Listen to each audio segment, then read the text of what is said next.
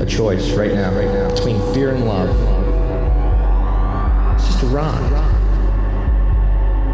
Out of the dark night of ignorance and into the shining light of truth.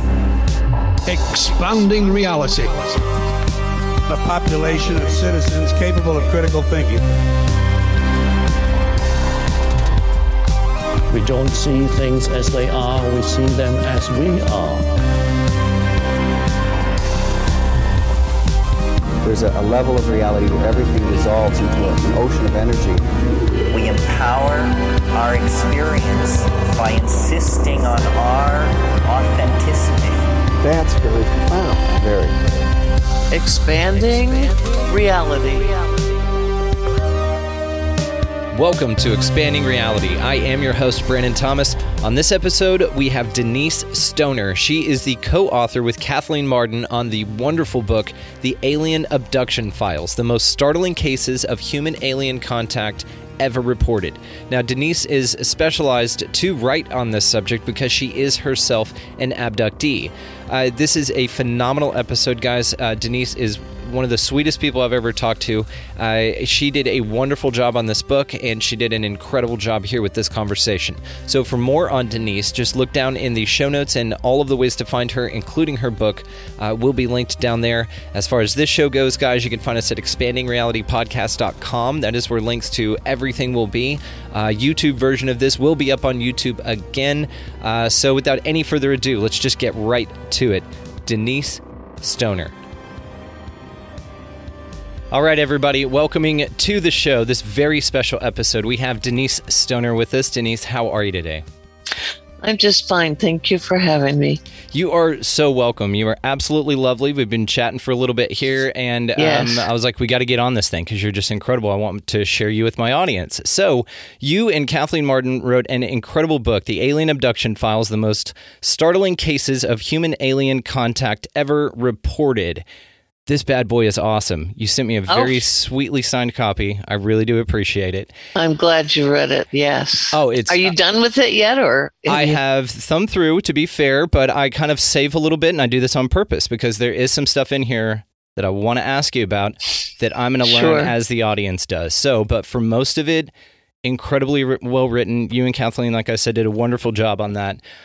We met through Pam Nance, and she sent me over your email and said, you gotta talk to this lady. She's incredible. Started looking into you, and you are incredible. So I'm shocked that it took us this long to kind of contact here. But speaking of contact, how are you?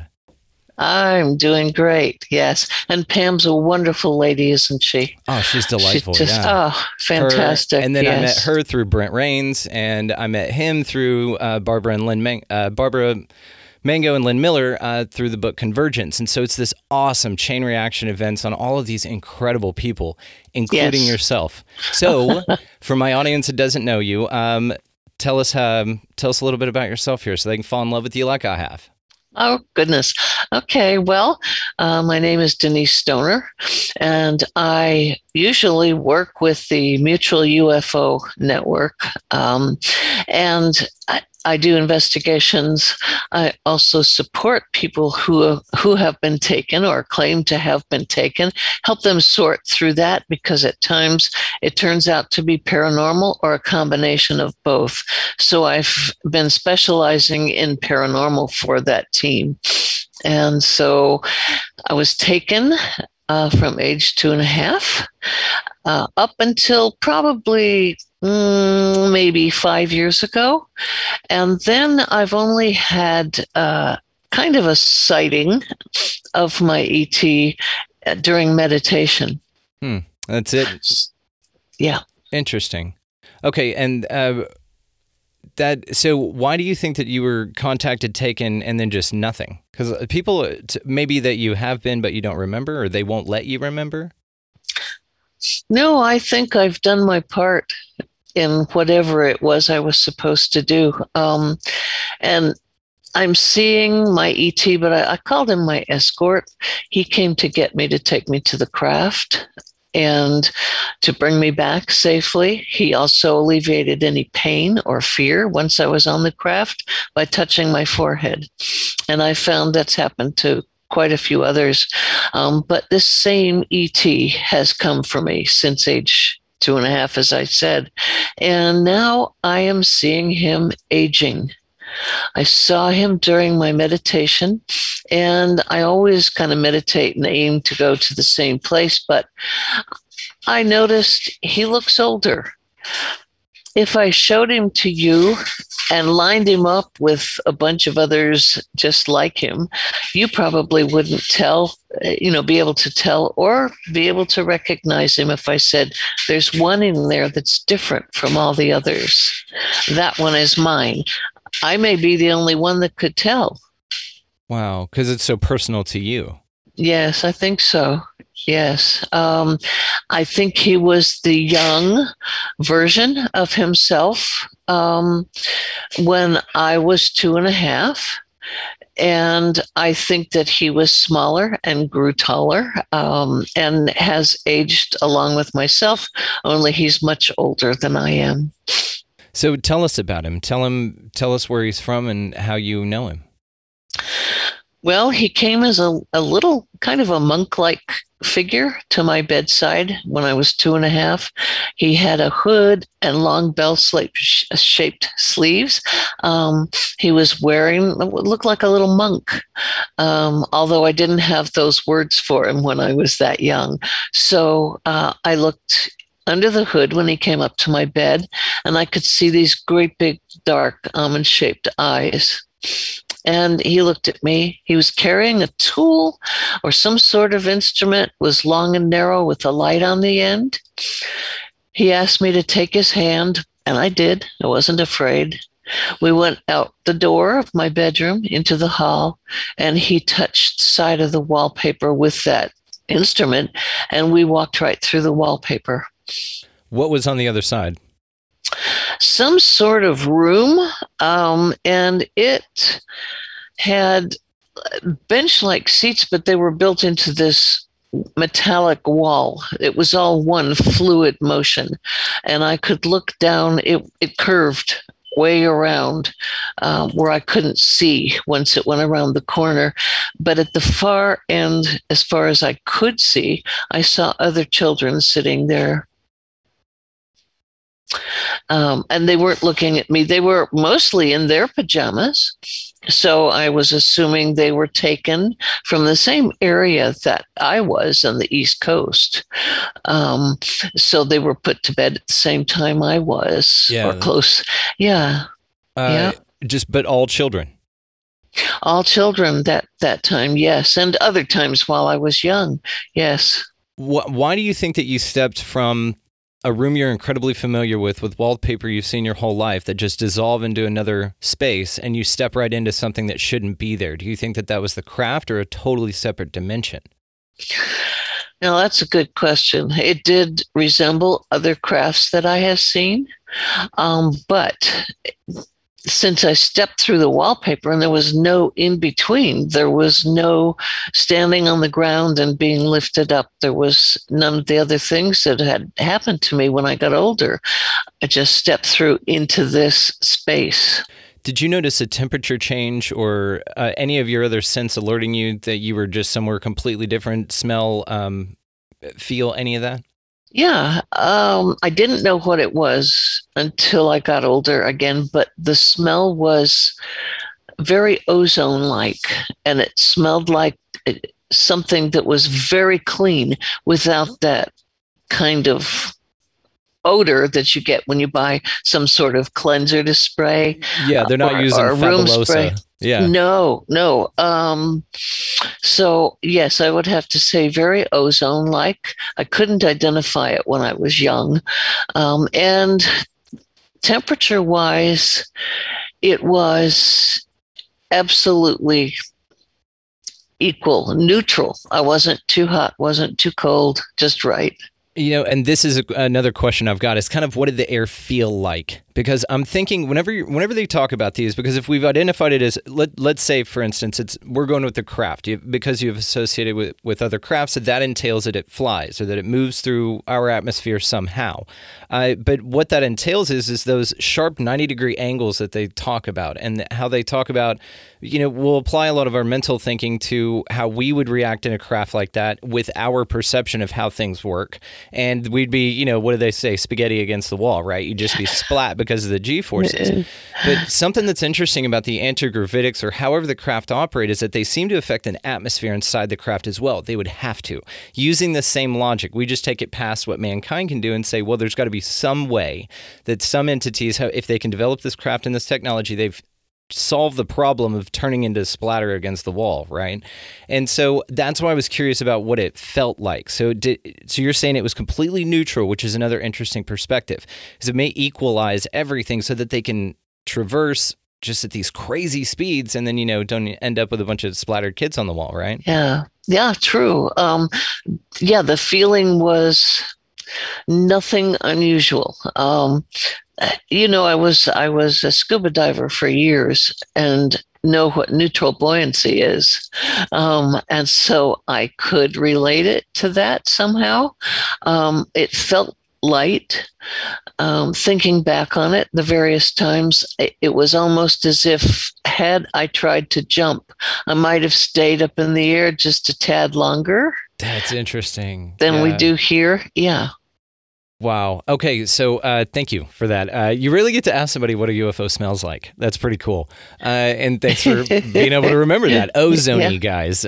Kind of, yeah.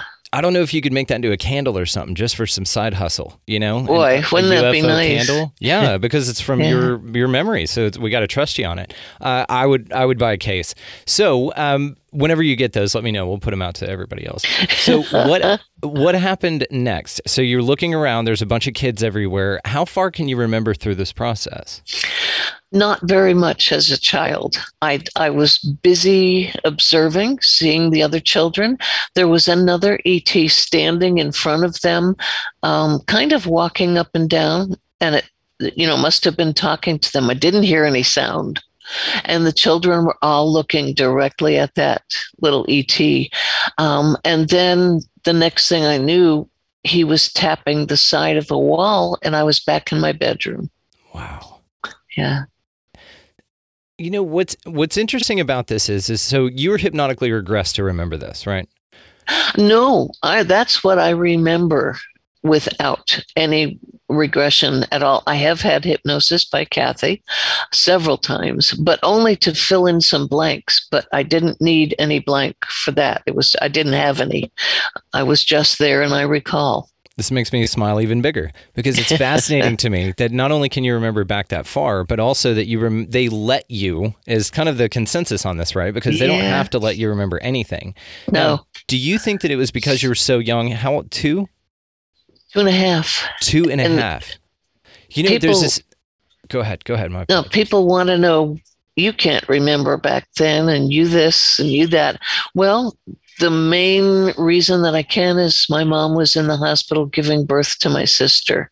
I was with, there goes the dog. This is a dog-friendly show. I've got 3 of them in the room right now. I'm shocked that they're not going off. Yeah. But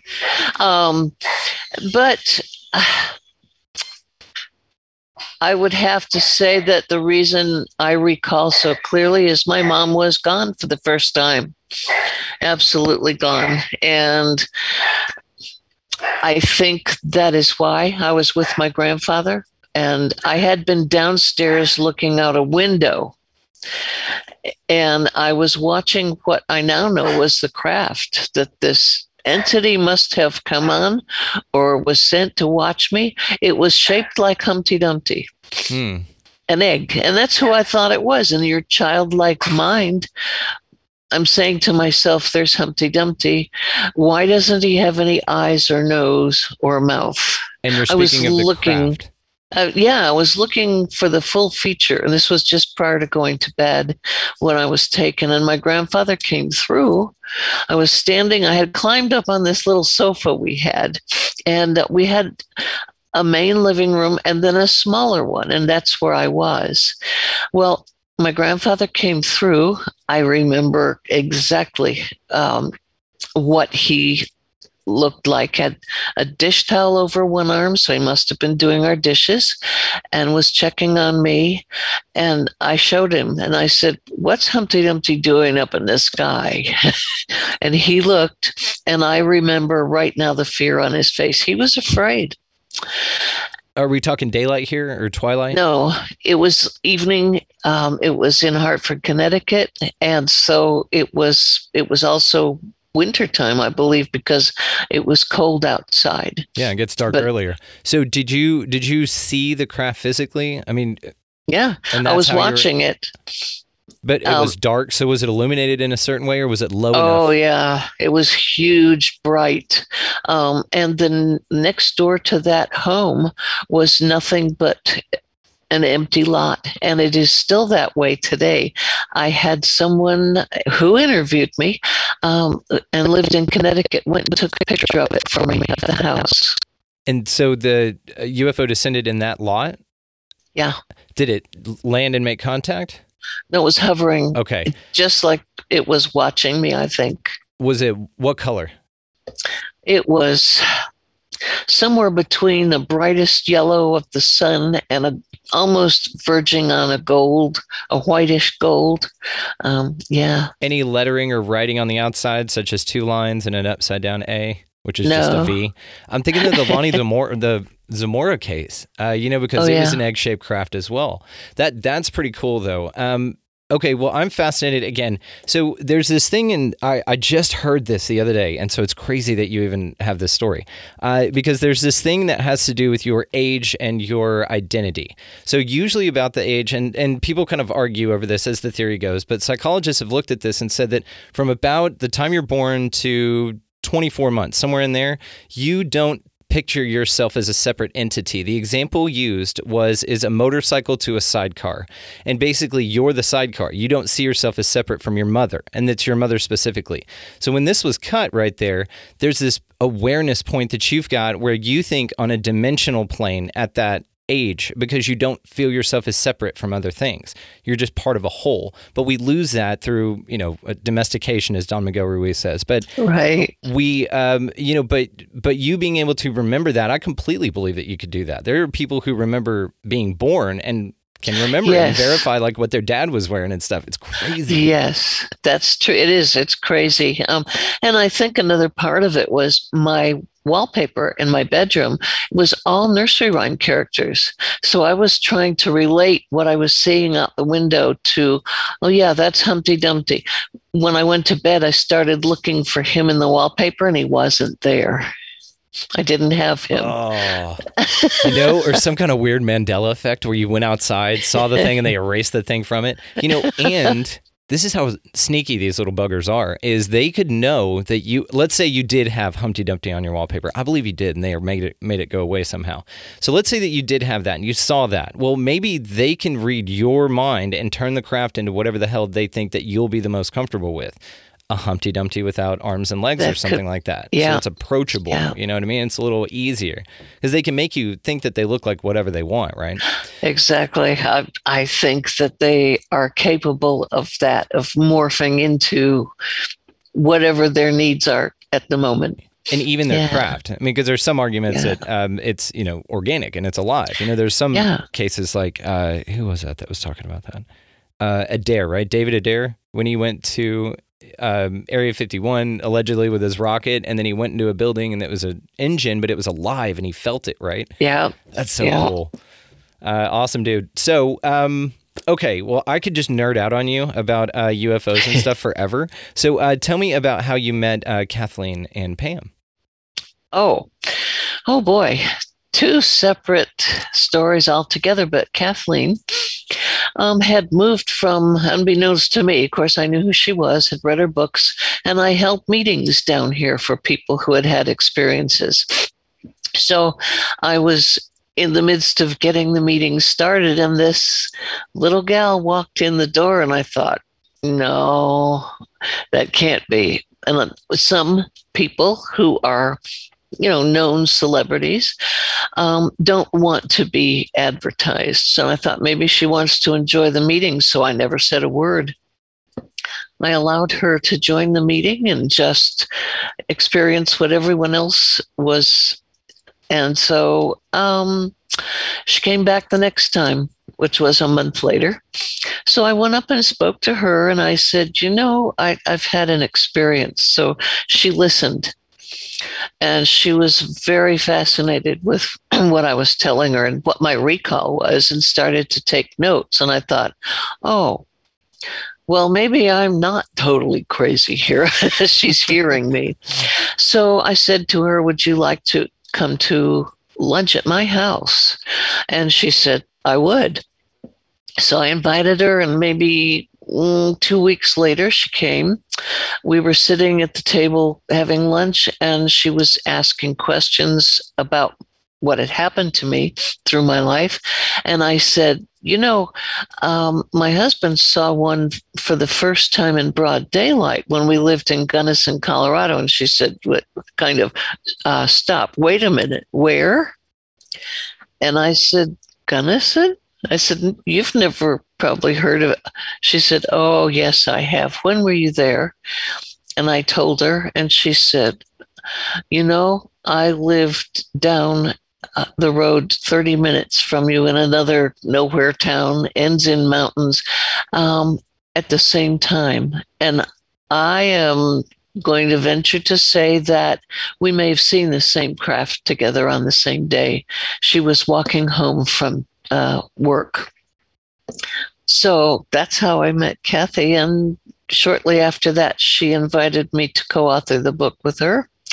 She has been my investigator, and she's driven almost every place, every area that you read about in that book. Mm-hmm. Yeah. That's amazing. Yeah. And you two together, it's of course, it's been destined. I mean, if you live like that, you saw the same craft and fizzled out. And then years ago, you meet and remember that's insane. Of course, this was meant to be. It's divine timing. That's incredible. Well, tell me about how you and Pam met.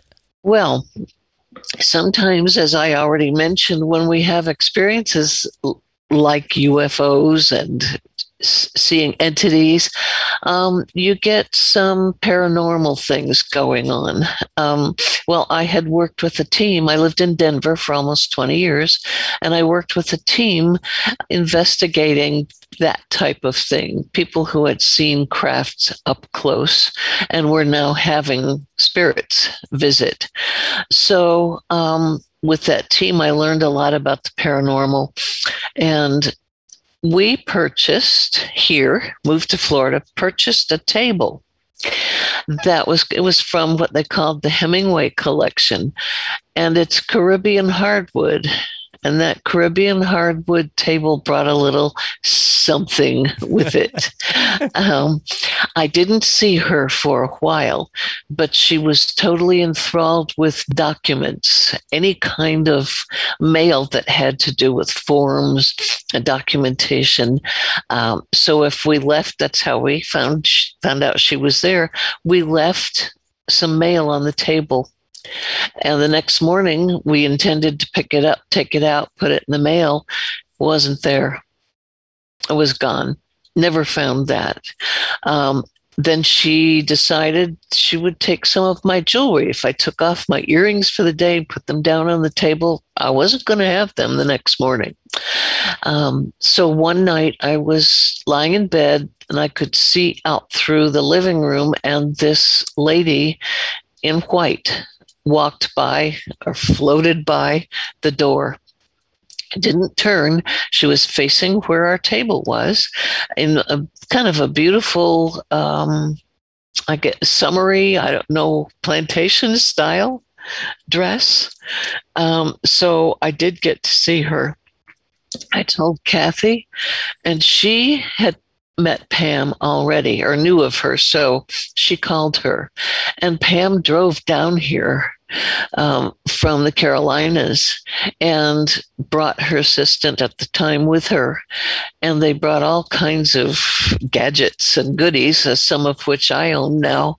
And they did not capture the woman's voice, but capture who we thought might be my husband's dad. I also thought he was in the house. And a couple of people who were speaking French said something. I don't have it interpreted, but we sat there much of an afternoon. Kathy had come over also. So all of us were sitting there trying to figure out what was going on. And in the end, I ended up not too long ago giving away the table. Yeah. And the lady of the table must have gone with it because there's no signs of her now. So I love this. This reminded me, because you told me about this on the phone, and we were both having a really good laugh over this. So it reminded me of one of those Reddit posts or those Craigslist posts where they just give stuff away. They're like, free piano, and then it says not haunted. It says, just don't want the piano anymore. Plays great, not haunted at all. And, free, just take it. Yeah, and it's like that. So when you got rid of yours, you are the kind of lady I know though that said something about it. Hey, by the way, this thing's haunted AF. Be careful. Yes, yes, absolutely. We actually gave it to a neighbor's daughter who bought her first home and didn't have any furniture. Oh, God. So we said, if she would like it, she's willing to take it, and she has it. Well, if she didn't have much there's not much for a Caribbean table girl to mess up, So, or to no, mess not with, so right? far. Yeah. Except maybe the paperwork signing on their home. Right. Because it's that new. Or you have that drawer with all the sauces. Something keeps taking their Panda Express soy sauce, and they can't find it anymore. Yeah. And that's like the extent of it. It's adorable. That is an adorable haunting. So it's fascinating to me, like I said, what you've done, what you've seen. So tell me, if you don't mind, about one of the regressions that you had, about one of your experiences with Kathleen. You document one in your book, the hypno-regressed, which was it, the Abduction account, where they were doing something and it had to do with a piece of sand feeling in your eye duct. Do you remember that? I do. Some of the hypnosis work that Kathy's done, she has given me a kind of an amnesia, and we haven't gone back to explore it again. And some I remember that I do. So she will lock parts of your understanding so that you don't have access to them because you're not ready for them? No, I was ready for everything. However, the first chapter is about me. And I wrote that the next chapter is about Jenny Henderson. And I had not heard of her before, but Kathy thought there was a possibility we both may have been on the same craft. And she did the same thing with Jenny, just set in some amnesia so she could question us, get the answers, and then try to see if we had been in the same place at the same time. And so we think so. I know Jenny, and she's a very, very private individual. But the part where I don't think I know, they inserted something. They had a long tool. I saw it coming at me. I was kind of pinned down, couldn't move. I was watching, thinking, what are they going to do? And just prior to having it inserted into my nostril, I looked and caught the sight of what looked like a white pearl, only it was very tiny, but it was pearlescent. It was not lit up, but almost, and up it went. And later on, I don't recall how much longer, they must have had no use for it, or it ran out of steam or something, because it actually came out a tear duct. Yes. And I have had sinus trouble, and also affected my eyes since then. And how old were you when this happened? Oh my gosh, that I don't remember. That I do not. No, can't pull that one up. I That's just okay. remember I mean, Yeah. That's okay. Just to kind of establish a timeline here. But you're the way that you described it, especially the wire over your foot. I mean, there's a whole thing that happens here. Do you feel comfortable walking everybody through that process, just so that we can articulate a little bit about what this experience is? Yeah, from the time I was a child until, like I said, about 5 years ago, I was taken or visited, sometimes into a craft. I was told things, some of which I cannot bring forward. And it causes pain if you try to bring it forward, not in just myself, but many others. It can be hypnosis. It can be an exercise you give someone to do at night during meditation to recall certain aspects of that life. And it causes quite a great deal of pain. So you stop. You don't try to bring that forward any longer. So I know that I have some things throughout the years that I was given in the way of information. Can't get it out. I guess it's not time. Hopefully, one of these days it might be. Many of us feel like there's something coming. We expect something. It gets stronger as the years go by, and I don't know what it is. I have to wait with everybody else. But from age 2.5 up till now, I've experienced being used as a breeding human for them. As I got older, they saw me less and less, but also gave me this information that I can't recall. So I think there are several stages. I think you agree to do this. You just don't remember whether it happened prior to this lifetime. Kind of think so,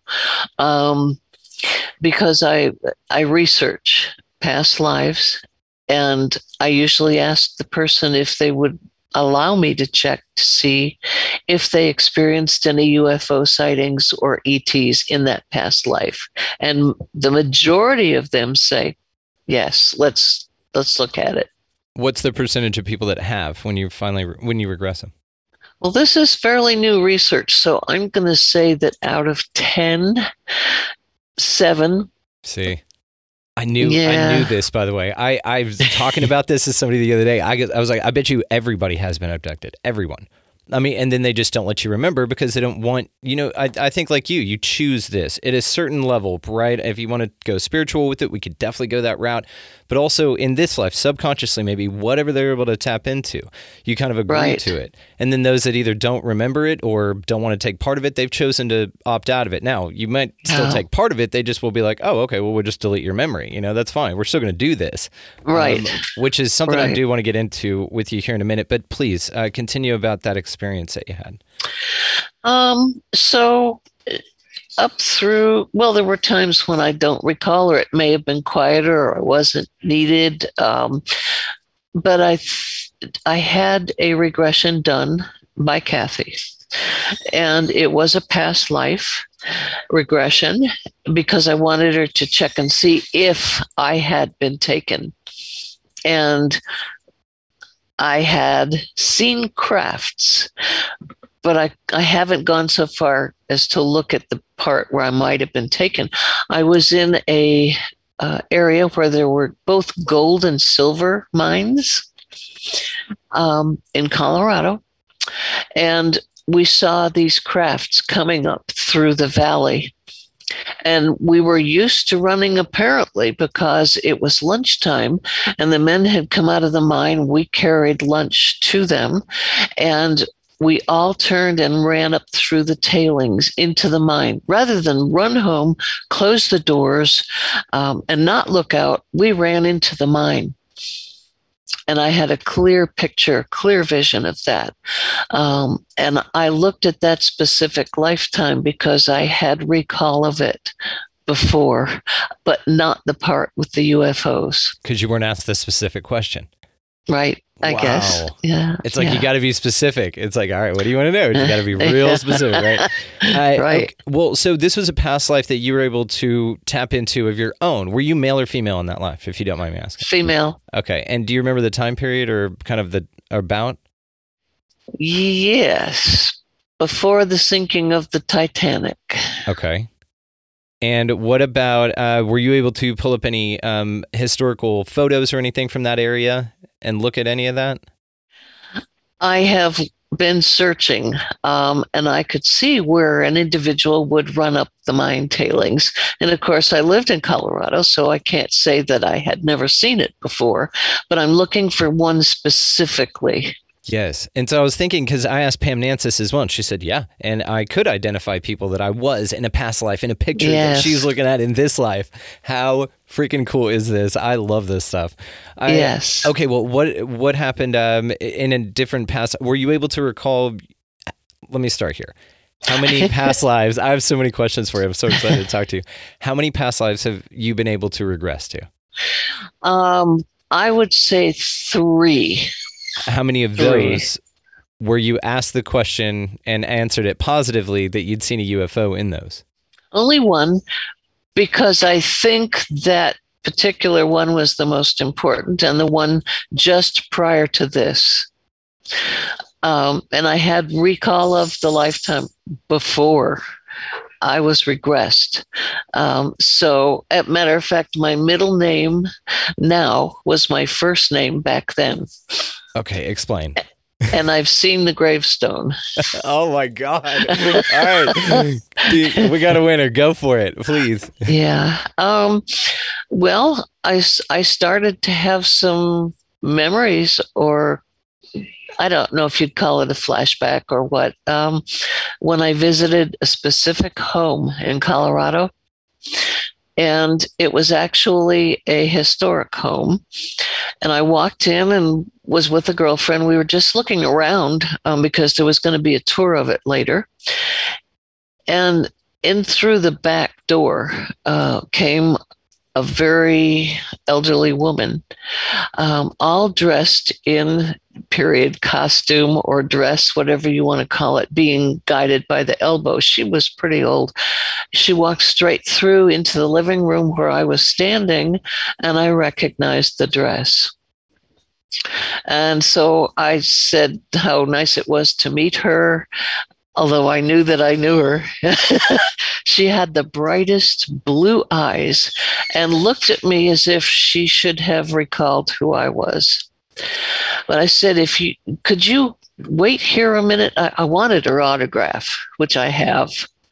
I ran out back. They had a little brochure. I grabbed it, brought it in, and she signed it.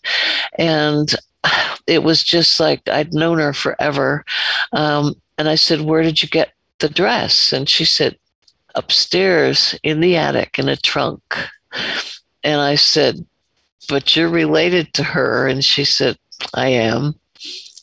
And then she was escorted back through the people that were there and out the back door. And I think that was as long as she could stay. But I knew that dress had been mine. Wow. There was no doubt. So then I started to have several episodes of recalling. And it just depended on the situation. I was afraid always of dying of a stroke. Well, I blamed it on the fact that I've had 2 double strokes when I was only 20 years old. And I thought, that's the fear. No, it took me until, maybe only 5 years ago to find out how she had died.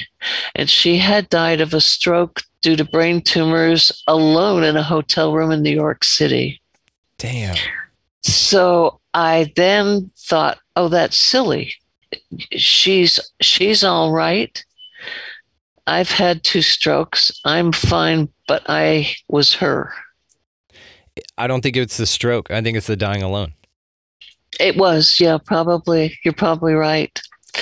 So I looked to see what this, more about this woman. And I could see where I wanted to be remembered for one specific thing, and that was supporting women's rights. But that's not what I was known for.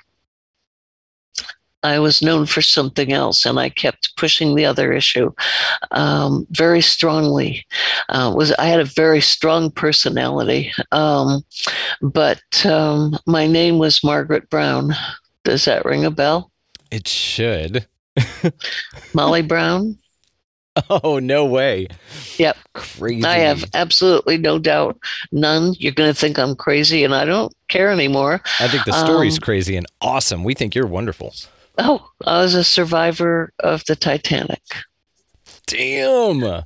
And I remember it, the whole thing.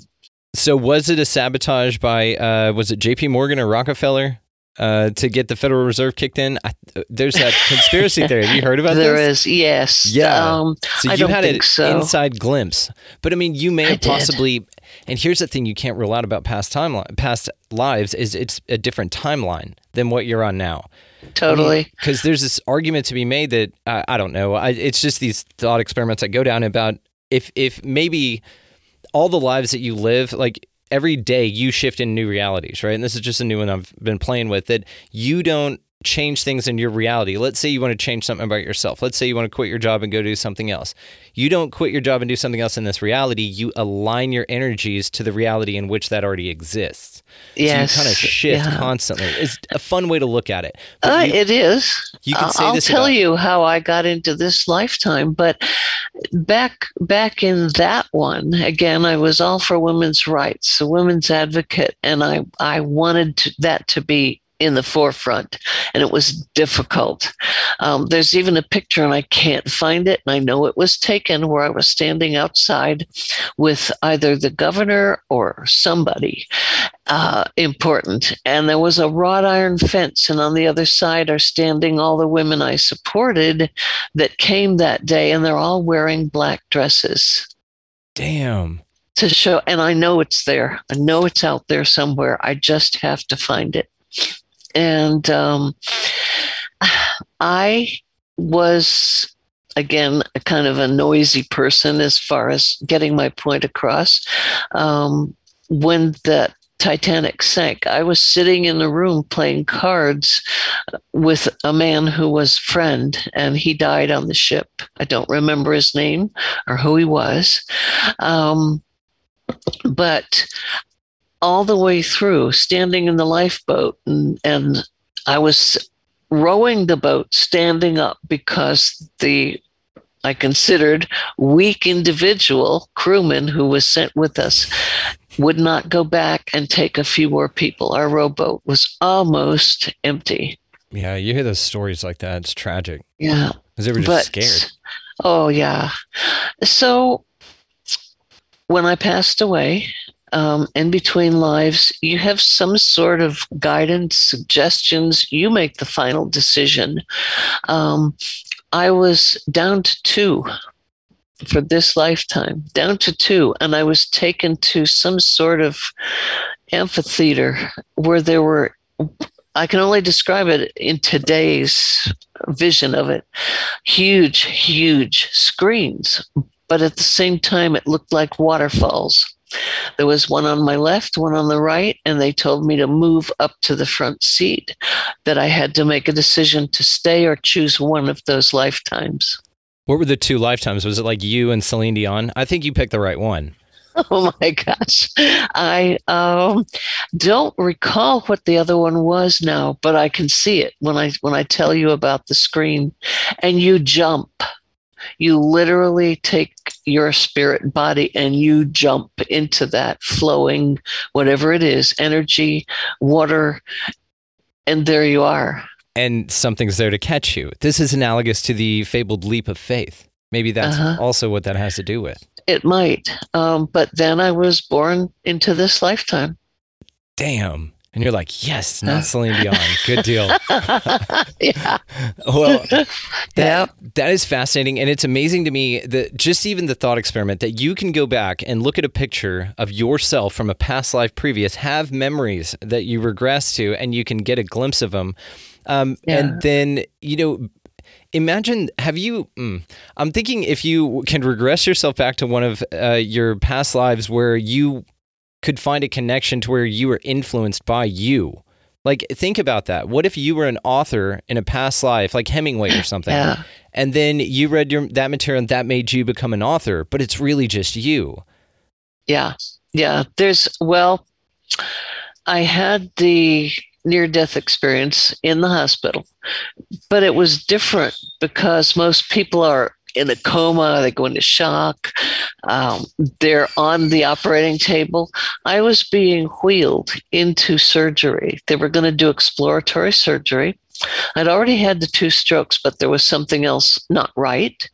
So as I was wheeled down the hallway, I said in my head, enough of this, I don't want to do it.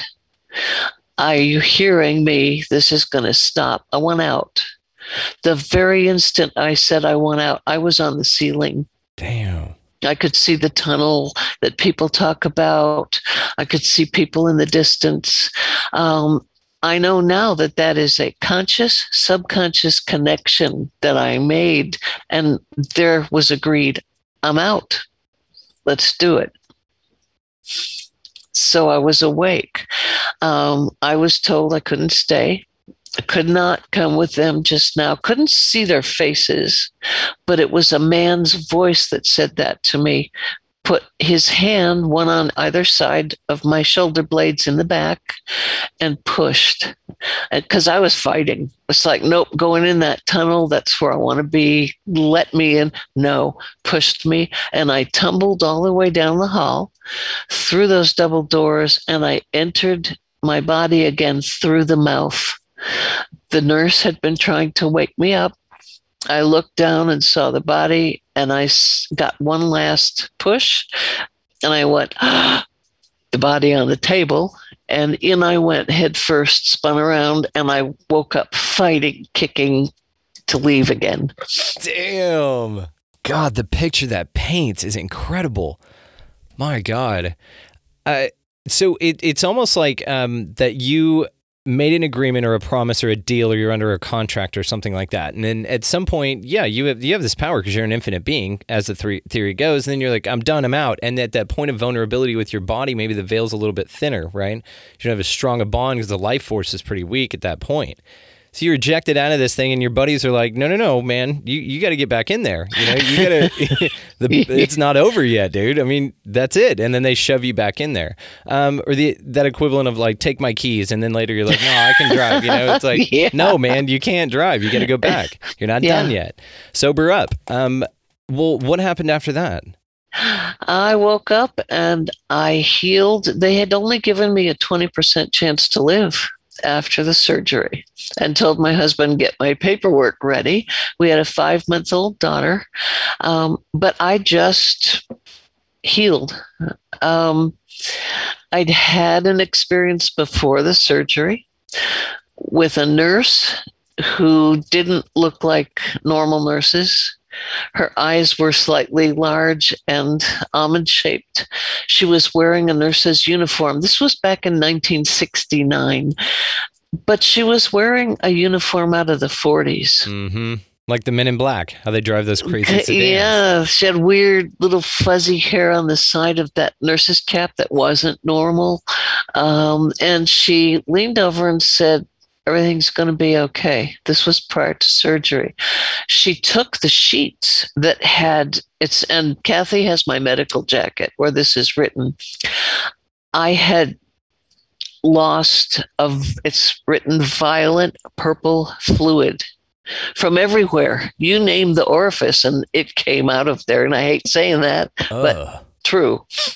She rolled up the sheets, rolled up everything that fluid was on except for one small spot on my hospital gown, and took it away. The doctor came in and said, where are the bed sheets? I need them for the lab. And, and I said, the nurse took them. They couldn't find her or the sheets. So cool. So they got rid of the evidence, right? Yeah. So what do you think that purple fluid was?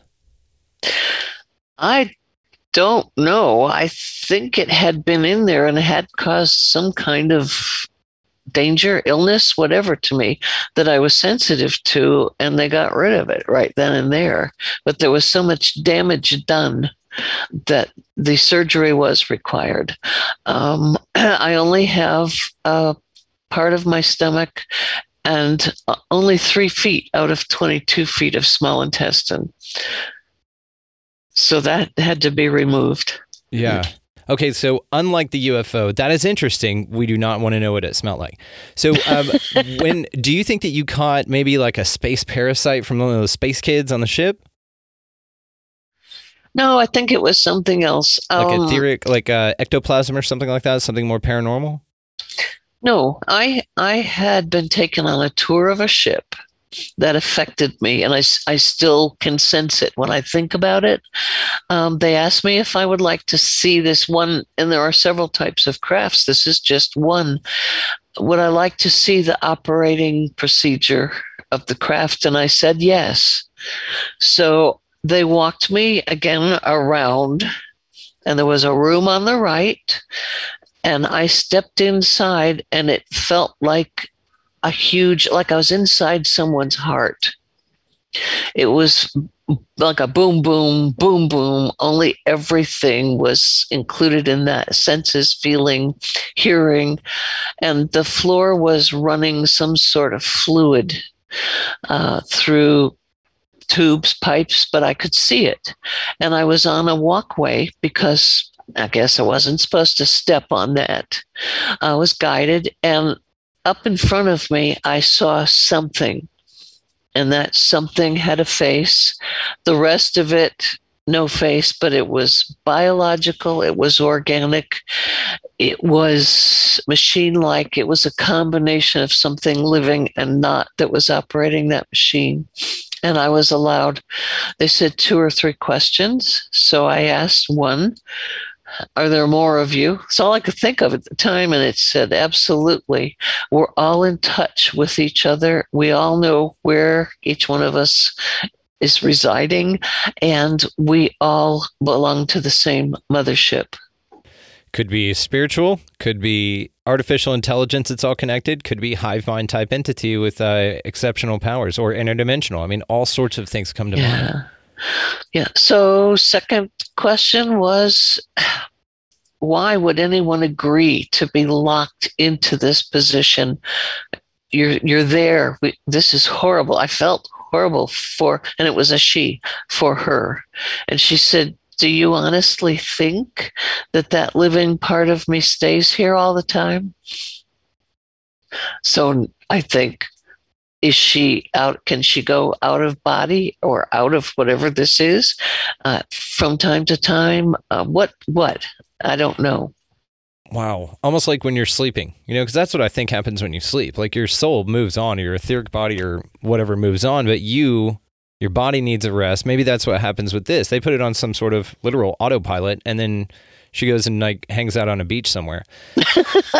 Yeah. And it kind of reminds me of, do you remember what year this was at all, or about a rough time estimate? I'm looking at the age I might have been. Maybe 30s. Okay. Yeah. Okay. So I was curious because it sounds a lot like you may have come up with the first idea for Ridley Scott's Alien, because the mother or the queen is stuck in the ship because she serves a function, Yeah. So I was in my maybe in the early 80s, maybe. It was either that or the 90s, one of the two, I think. Yeah. Okay. All right. The movie was made before that. Never mind. But it's still a fascinating story. So let me ask you about the parts of your memory whenever you regress that you can't really remember that are there, but you don't have access to yet. When you were describing it, it's almost like a window of a room that you can see that something's moving around in there, but the glass is frosted and you can't look through it.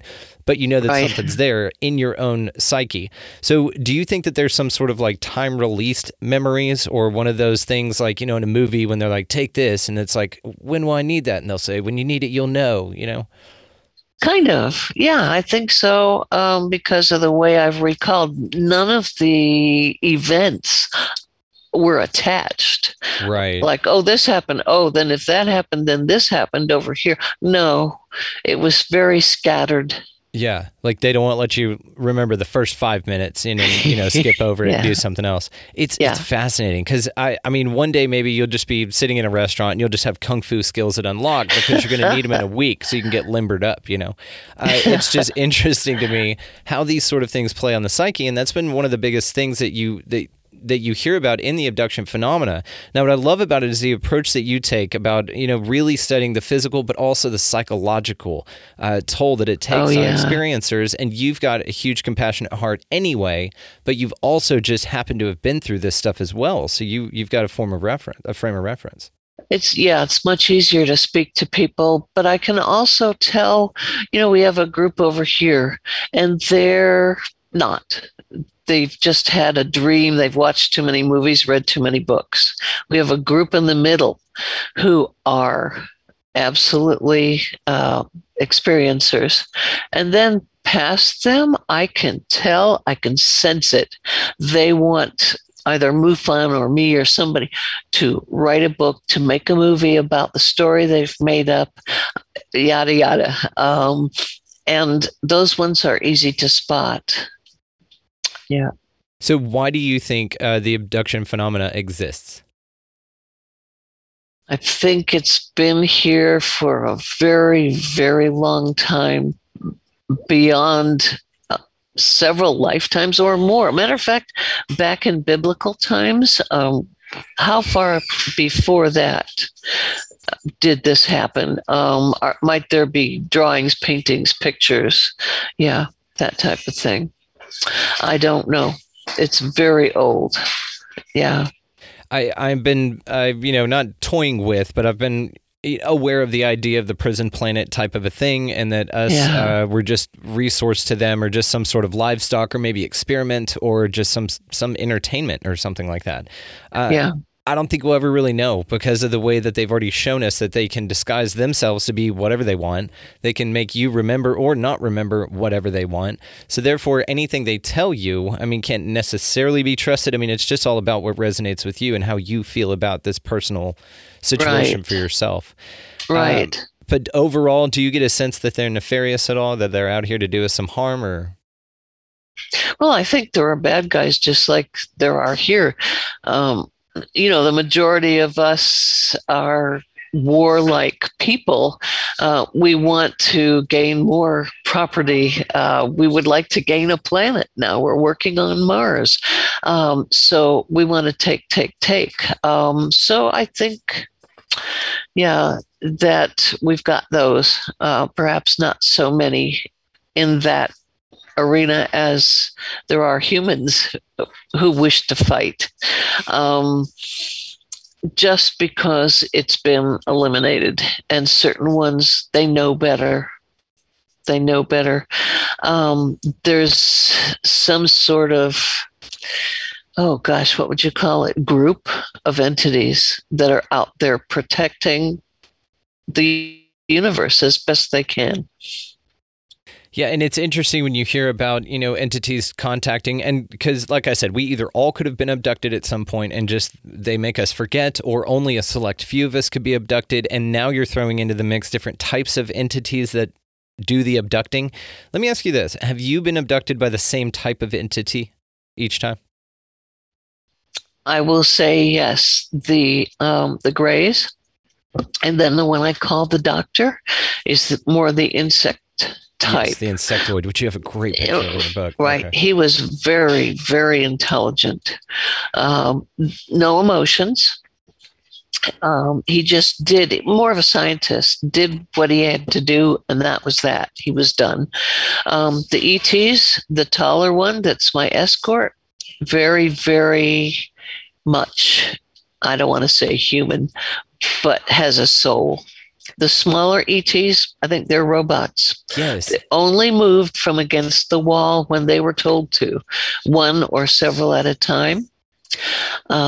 Twice I experienced what people would call the lizard type, the reptilian. I didn't care for it, don't like it, don't know what they're all about, and I don't want to know. So you have been abducted by reptilians as well? Once. Okay. Do you Saw mind one going into twice. Yeah. I was taken to some kind of craft. And I know it was here in Florida. I just felt it in the jungle. And we had the Air Force here on a couple of bases, and they closed. It's just all grown over with vines. Well, I haven't gone to look. I'm not sure where to look, but I was taken to an old hangar that belonged to the Air Force. And there was a huge craft over the open roof. We were taken in there, sat at tables, and there was some kind of lecture given by a reptilian wearing a military jacket, no insignia. So I couldn't tell you from where, what military area. kind of like a reptilian TED Talk? Yeah, speaking with another human in uniform. In military uniform?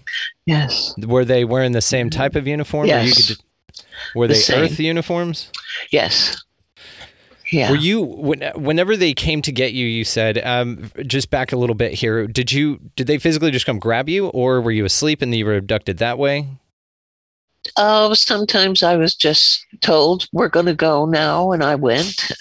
Sometimes they took me, and I didn't realize what was going on until I was in the craft. All variety. And I was just curious about how they got you from where you were, the reptilian specifically, to the craft with the TED Talk with the two military people. Although that was weird, because I was on some kind of, I don't want to say motorcycle because it floated. I was taken by some kind of craft that they had, put on one of those, and I was on it through the jungle. Like open air? Yeah. Did it make a sound like an engine? No, only leaves blowing and wherever the whooshing of this unit, whatever it was, caused when it went by. Cool. I'm thinking of those things in Star Wars, when the Ewoks. Oh yeah, no, this was different from that. So what? So you recognized a reptilian and a human being. Do you remember Caucasian or what nationality? Do you remember? You mean the human one? The Yes, human military was Caucasian. Okay. And this was in Florida. Yeah, I'm pretty sure. Crazy. I can't tell you guaranteed, but well, nobody can guarantee anything. I mean, this could all be fake, right? We could be brains in a vat somewhere, just getting electrodes plugged to us to simulate reality to tell us something's happening. Yeah. So what happened after they were taken aboard the craft? I'm just fascinated by the reptilian thing for some reason, and why. Also, because it marries with another more benevolent force. There was some sort of lecture given. He had what looked like a clipboard, and he was holding it up and reading. And there were other humans in at the end of the table with us, and he was reading something. I have no recall. What did your dad do for a living? He worked at the same place that Stanton Friedman worked for, Aerojet General in California. Yeah. Just interesting. That's all. Just interesting. Stan Friedman wrote a wonderful foreword for your book, by the way. That's so cool. Oh, yes. Great man. We miss you, Stan. Yeah, we do. So I tell you what, this one's gone long for us normally, but I think you're wonderful, of course. I think that this was so much fun. I have it was a ton more things to ask you, but I'm going to have you back on. So I'm going to be doing some panel stuff, and I want to include you on that. I think that would be a ton of fun. You're an absolute delight, Denise. Oh, and thank you. It's been enjoyable. Good host. Oh, that helps us say what we have to say. No, you guys are fantastic, and I'm just fascinated by this. Your book, of course, is wonderful. I will be linking it down in the show notes. You guys go check this thing out. It is absolutely fantastic. Denise Stoner, thank you so much. Thank you. could not be more grateful for Denise Stoner spending some of her time with us on the show today. Check the links below, guys, to find her book, The Alien Abduction Files, the most startling cases of human-alien contact ever reported, co-written by Kathleen Marden. Now, Kathleen has her own story. You guys go look her up because she's coming on in a couple of weeks. So we're having Kathleen come on as well. It's the part of the whole Brent Rains, Pam Nance, Denise Stoner. Everybody's just kind of in this amazing group together, and they've all been so sweet about coming on the show and telling their stories. So look forward to that as well. So the music that you're hearing underneath this, guys, is a good friend of mine, Vinny the Saint. Check the show notes down there for his link to find him and his music as well. Also, the website will be linked down there too. So expandingrealitypodcast.com. That is where the links to all of the socials will be found, and that's how you can do that. So go out into this wonderful week in this beautiful place that we live, guys, and make sure to pick up a piece of litter. Go ahead and get out of that left-hand lane. You're being a pain in the ass, and you know it. Go ahead and buy a coffee or a water or a meal or something for somebody in line behind you or next to you or in your direct vicinity. It goes a long way. It's something super, super small, but it makes massive ripples in the universe. So make sure to take yourself up on that opportunity, as well as just go out into this beautiful place, guys, above all and anything. And y'all just be good to one another. Thank you so much for listening. We'll see you next time.